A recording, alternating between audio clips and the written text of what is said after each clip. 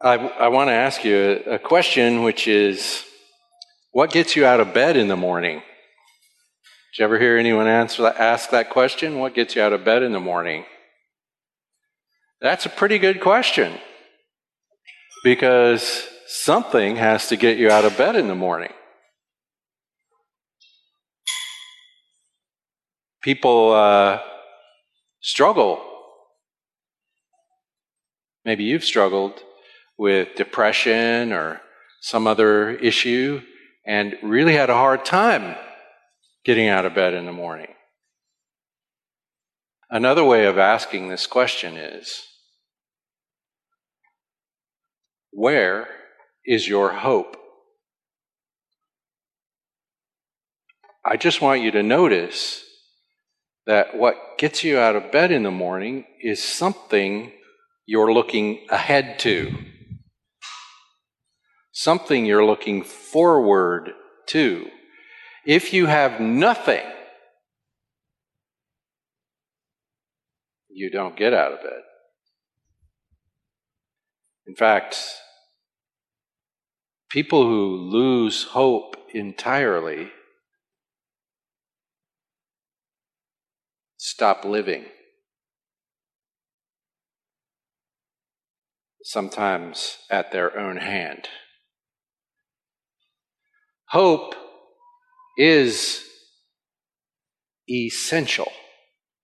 You cannot keep going if you have no hope. Because every step we take into the future requires us to believe something about that future. And that is the very definition of hope. Hope is faith that looks forward. That's all it is. Faith that looks forward. And I'm using faith here in a very sort of generic way. I don't mean religion. I don't even necessarily mean faith in God. I mean faith in anything.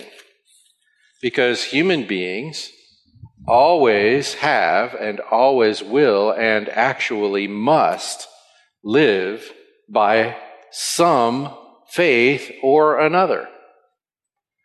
You cannot live apart from trusting. So the question is, where is your hope? Where does your trust lie? In what do you trust? Another way of asking this question is, what is at the center of your spiritual life? What is at the center of your soul? What is that thing you rest on? That thing that might be called your foundation. You know, there's a lot of different things that people use for this.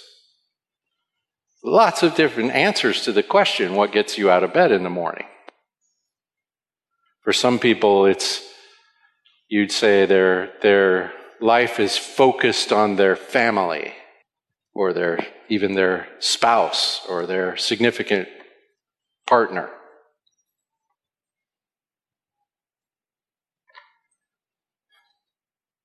Okay, yeah, that can get you out of bed in the morning.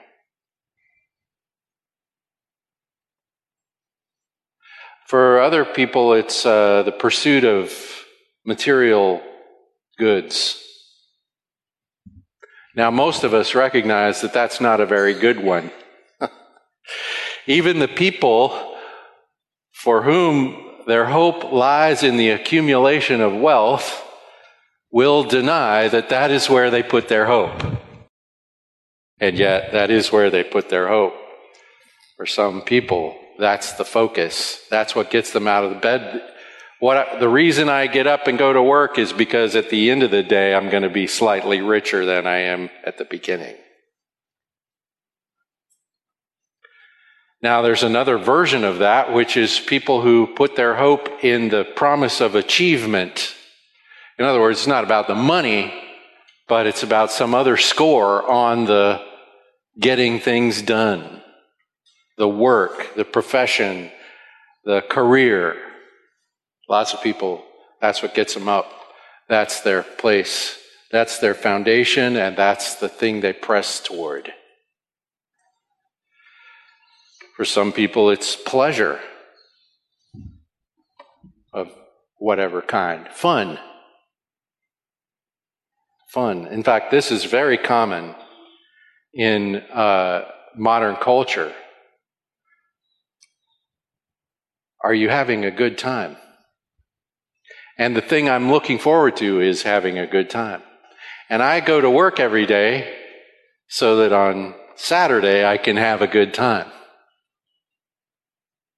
And of course, there's 1,000 different ways to have a good time.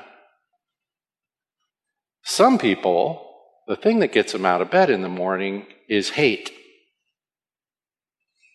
They have enemies. Do you have any enemies? You might. Isn't it funny how an enemy can completely occupy your mind? And because someone has harmed you and now you are at war with someone, they become the focus of your life. I certainly hope that's not your condition, but it does happen. That's a hard way to go, I think. But people go that way. They get so occupied with the way others have harmed them and the need to get back. Of course, all of these are ways of saying self. Here's one you might not expect on my list: church. Some people, the thing that gets them out of bed in the morning is their church, their religious life, their church. Their life centers around their church and the people in it. This is especially tempting for people like me who work in the church, but anyone who's involved in a church might develop this issue. I'm talking about it like it's a problem.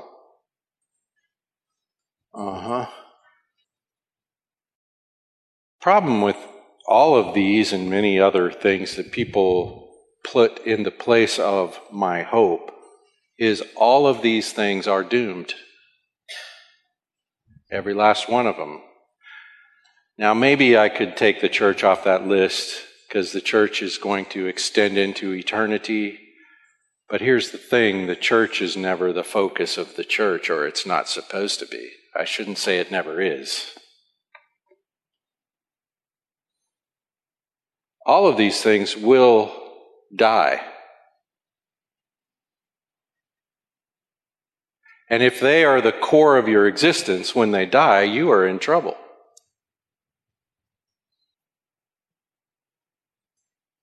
Where's your hope? I'd like to convince you today that the only hope that is not disappointing is Christ. Maybe you're already convinced. Great. But you need to remain convinced, so I'm going to tell you about that. Because here's something I've noticed as a Christian. My hope is in Christ. My eternity rests in Christ. And yet, if someone does me badly, my whole life can be immediately refocused on getting even, getting mad, getting justice. I can spend a lot of time worrying about whether I have enough money. Hey, you know what? You do not have enough money. I don't care how much money you have, it's not enough. So that's a disappointing hope. Work's a disappointing hope, because one day you won't be able to do anything anymore. And your life is not going to be measured when your life is truly measured by how much you got done. Anyway, All these hopes are disappointing. You know what the Bible says about our hope in Christ? It's right in the book of Romans, chapter 5. Therefore, we've been justified by faith. We have peace with God through our Lord Jesus Christ. Through him we've also obtained access by faith into this grace in which we stand. And we rejoice in hope. Hope. What's the focus of this hope? We rejoice in hope of the glory of God. That's new. Because for a sinful person, the glory of God is not to be hoped in, it's to be feared. Because for a sinful person, the glory of God lies in judgment. Because God's goodness and righteousness require goodness and righteousness. But having been justified, that is, having the righteousness of Christ granted to us, we now rejoice in hope of the glory of God. That's a giant reversal. And not only that, but we rejoice in our sufferings, knowing that suffering produces endurance, and endurance produces character, and character produces hope. And hope does not disappoint us, because God's love has been poured into our hearts through the Holy Spirit who has been given to us. So a person whose hope is in Christ has a hope that will not disappoint us. It will not fail. Many of the other places where we accidentally or sometimes intentionally locate our hope do fail. In fact, I would argue all of the other places where we put our hope will fail. But Christ will not. Because Christ is eternal, and Christ is the eternal Son, and Christ has given his life as an atonement for our sins. So we have been justified in Christ, and therefore have standing before God Almighty, who now is not inclined to judge us, but embraces us in Christ. And that hope remains. That's the hope Paul's talking about in 1 Corinthians 13 when he says, these three things remain. These are the things that last. Faith, trusting in God in Christ. Hope, trusting in God in Christ for the future. And love, which is the result of faith and hope. Faith, the scripture says, works through love. So when we trust God, when we hope in Christ, we love God and others.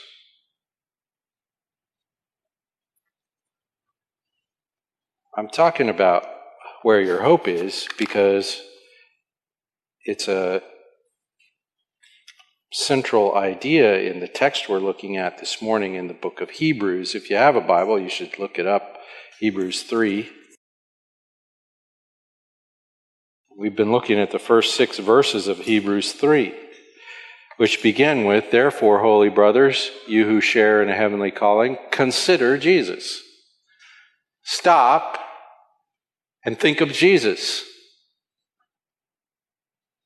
And last time we talked about the first few verses of this, and we talked about how whatever your problem is in life,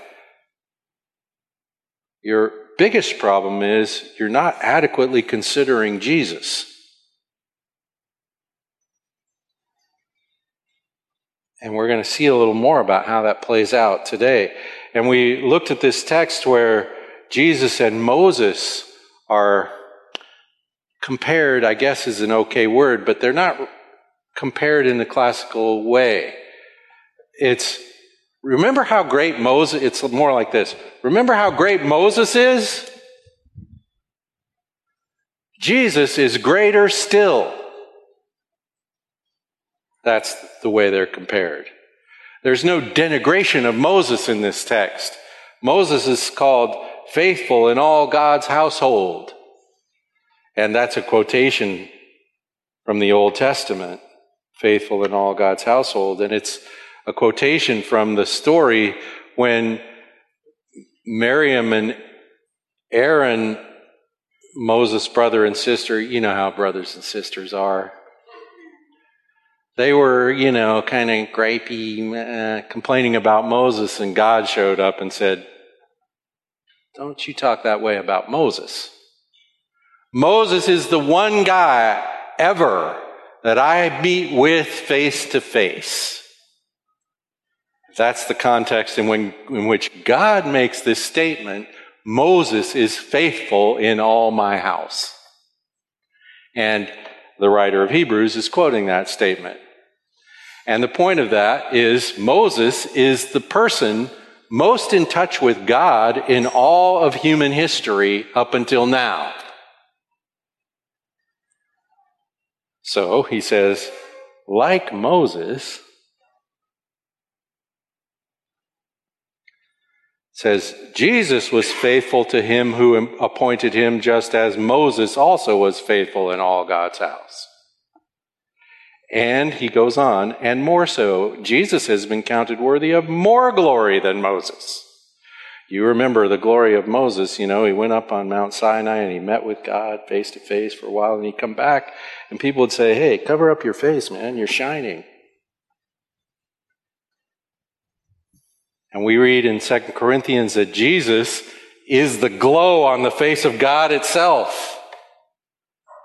He's the glory that was shining on Moses' face. He's counted worthy of more glory, just like the builder of the house is honored more than the house itself. So now we find that Moses is part of the house, and Jesus is the designer of the house and the builder of the house. He's a bigger deal than Moses. Moses is a big deal, but Jesus is more. We read about Moses here that he's faithful in all God's house as a servant. And we read about Christ that he's faithful over God's house as a son. So there's a different relationship between the house and Moses and the house and Christ. Moses is faithful in all God's house as a servant for a testimony of things that were to be spoken later. And now we know, because we've read the first chapter of Hebrews, that the things to be spoken later was Jesus himself. The very speech of God, where God is described in Hebrews 1 as speaking to us in these last days in his Son. And we could read in other places all over in the New Testament, John chapter 5, Galatians chapter 3, where Jesus actually says, Moses wrote about me. The testimony of things which were to be spoken later is Christ. Christ is the one promised to Eve in Genesis chapter 3. Well, actually promised to the devil, to the serpent. Christ is according to Galatians, Christ is the one promised to Abraham when God says, "In the nation I bring from you, I will bless all the nations." And Galatians, Paul writes that when God said that, he was preaching the gospel to Abraham.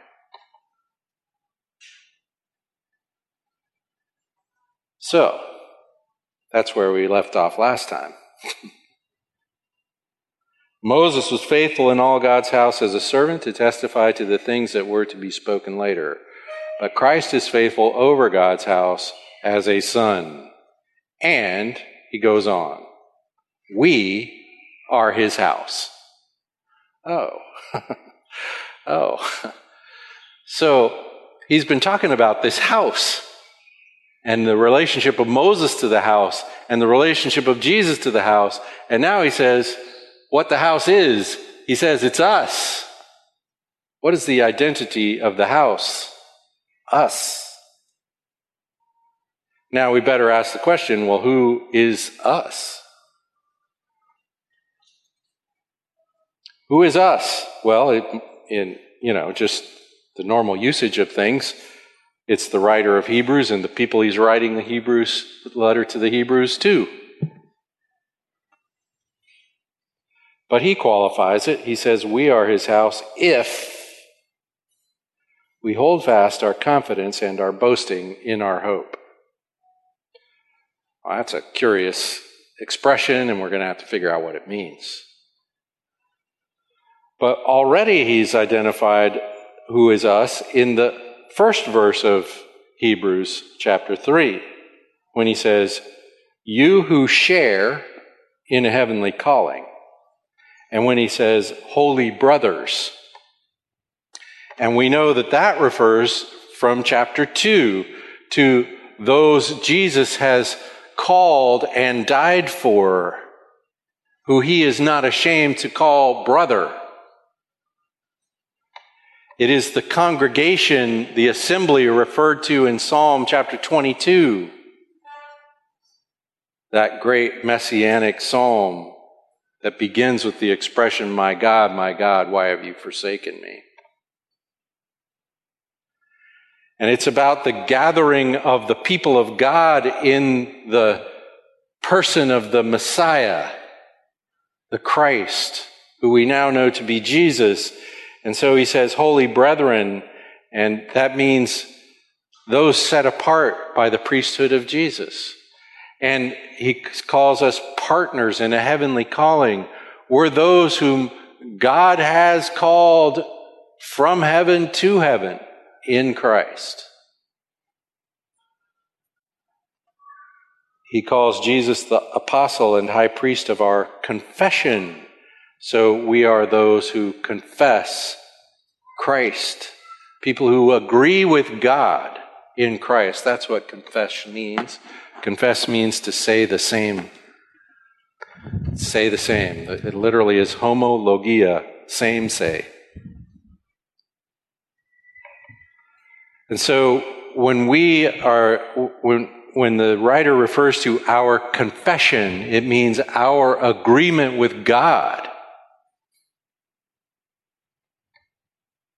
Our coming around to see things as God sees them in Christ. Now, people in those categories, the holy brethren, the partners of the heavenly calling, the confessors of Christ, they're the house.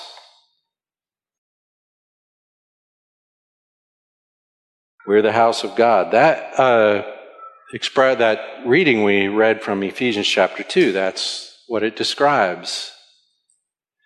It says, he's addressing Gentiles. He says, you Gentiles, you used to be strangers and aliens to the people of God. But in the cross, Christ has created us now, Jews and Gentiles, has created us one new man. He's made the two into one. One new man, one new people, one body of Christ. And so, at the end of that text, he says, and we're being built into a temple, a house, a dwelling place for God. Now we know what a house does. A house is a dwelling place. A house is also an identity. This idea was used in the Harry Potter stories, right? Some of you are young enough, you read the Harry Potter stories. I barely know that there is such a thing as a Harry Potter story, so you forgive me if I get this wrong. But in the Harry Potter stories, the kids, all belong to one house or another. So I don't know the names of any of these houses, Some of you belong to some of these houses. Some of you have actually uttered the words, I'm of the house, because you were Harry Potter fans. But anyway, you're from this house or that house. It's part of who you are, your identity. We are of the house of God in Christ. It's who we are. It's who we are. The temple, the dwelling place of Almighty God, is the people of God. This was promised by Moses when he said, I'll live among them. They'll be my people. And I'll be their God. Now, of course, we're looking forward to the day where that is more fully realized, but it's true now. We are of the house of God in Christ. So he has these two expressions to identify who's part of this house. This house which is this group of people that belong to God in Christ. Well, how would you know if you're in the house or not? Well, it says, if we hold fast. If we hold fast. Now, it's a weird expression here. If we hold fast our confidence and our boasting in our hope. Okay. The thing itself here is the hope. Just so you get that to begin with. The thing we're holding fast is the hope. And that hope is the thing that produces confidence. And the thing that produces boasting, which is another way of saying confidence. So our hope in Christ produces confidence. A Christian who has his hope firmly set in Christ is confident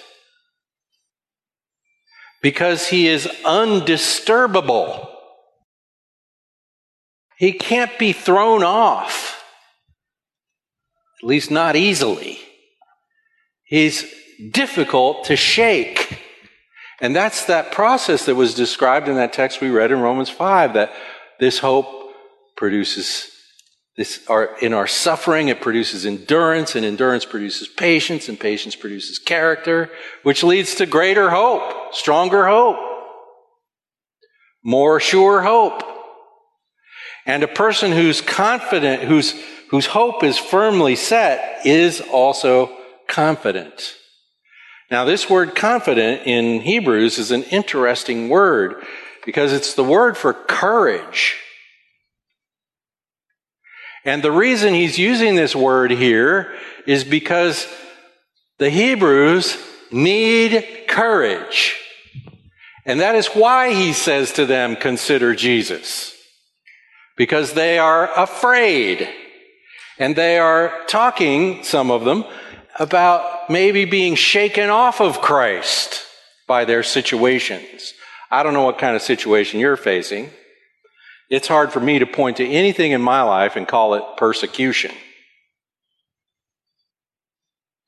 But other kinds of things can also shake us and scare us and get us to kind of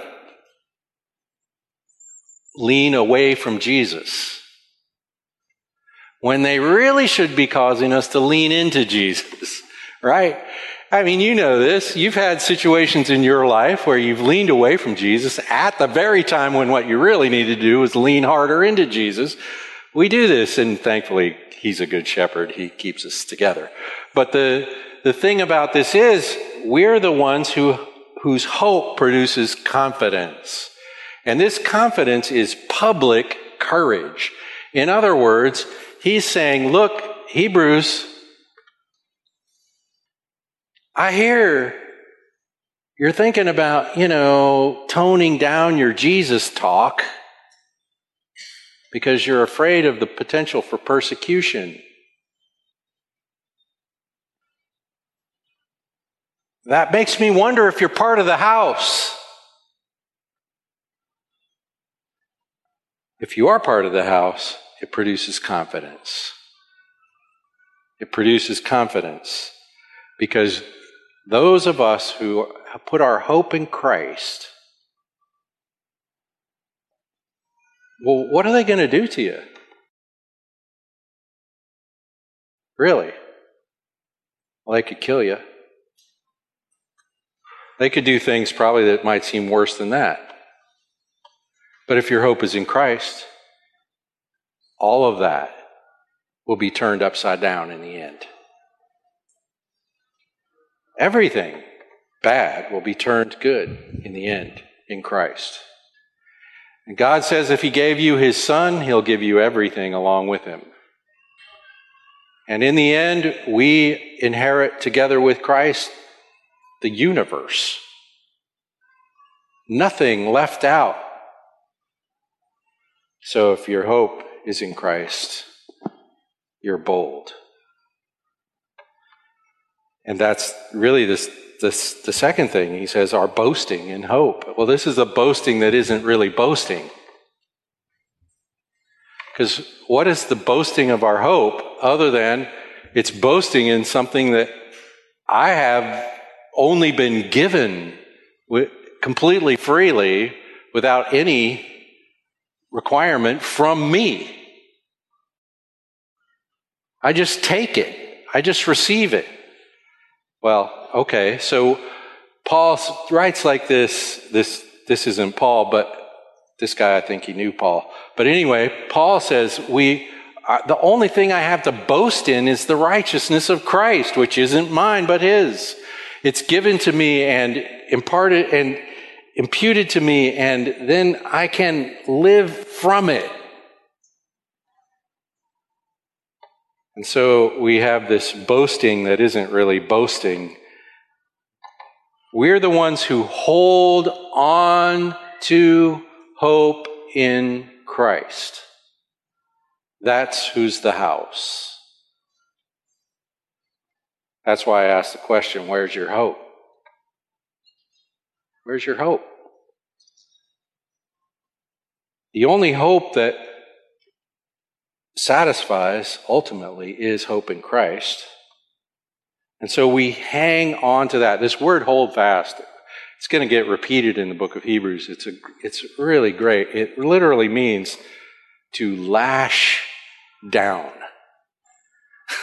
You might be familiar with the story of the Odyssey. Who is it? Odysseus or Homer? I can't remember who the character is. But anyway, you remember they're on a boat and they've been in this battle and they're trying to get home. It's the story of getting home, right? It's a classical story. But they have to sail past this island, and the island has these sirens, these mythological beings, and they sing. And they sing this beautiful song. In fact, the song is so beautiful that sailors cannot resist it. And so when they sail close enough to the island to hear the song, they always go to the island and they sit around listening to the song until they die. Well, Odysseus heard about this and he's speaking to some goddess, and he says, oh, what do we do? And he says, I'd really like to hear this song. Well, that's kind of how we are, right? I'd really like to hear the thing that's going to kill me because it's so beautiful, but I don't want to die. So the goddess gives him a solution. She says, well, put wax in the ears of all your sailors so they can't hear the song. And then tell the sailors to lash you to the mast of the ship so that you cannot move. And then you can hear the song and they'll just keep going. And tell them, if you start crying and moaning about let me go so I can go, then tell them to tie you down tighter. Lashed to the ship. Here we are lashed to our hope in Christ. It is the thing that saves us. And we hold on for dear life to our hope in Christ. That's what's imagined here. That's who's the house. Those who do that. Those who do that. When we sail through irresistible temptation, we're lashed to the mast, and we cannot be lost. When we sail through storms and difficulties and things that look like they're going to kill us, we're lashed to our hope in Christ. We sail through. In other words, we're the people who hope in Christ. We're the people who consider Jesus. That's who's the house of God. The people who consider Jesus. We know who he is. He's the apostle and high priest of our confession. He's the eternal Son made flesh, made one of us. He's God's final word. And when we come to know Christ, we hear from God. We know who he is. We know what he's done. And here in Hebrews, he's named us brothers and sisters through his life, his death, his resurrection, his ascension. He has made us members of the household of God by his high priestly ministry. We know that. We're confident in that. We trust that. We know that what he's going to do. The writer of the book of Hebrews in chapter 2 used this expression. It was fitting for him to make perfect through suffering in bringing many sons to glory, to make perfect through suffering the author of their salvation. What's he doing? He's bringing us to glory. This is still in the future. Well, kind of. It's kind of now and kind of coming. Both. He has brought us to glory, and he's bringing us to even greater glory in the resurrection, the glory of the children of God in the revelation of Christ, which we read in the book of Romans, all of nature is groaning for. We've tied our fortunes and trusted our fates to Christ. And in that, we are the house of God. All of this is from God in Christ and by the Spirit. So consider Jesus. Consider Jesus. This is the chorus, the refrain of the book of Hebrews. Trust Christ. Stick to Christ. The possibility that you might contemplate doing otherwise seems really crazy to the writer of the book of Hebrews. And that's why he wrote the book, because he's hearing these things where people who call themselves Christians are wavering.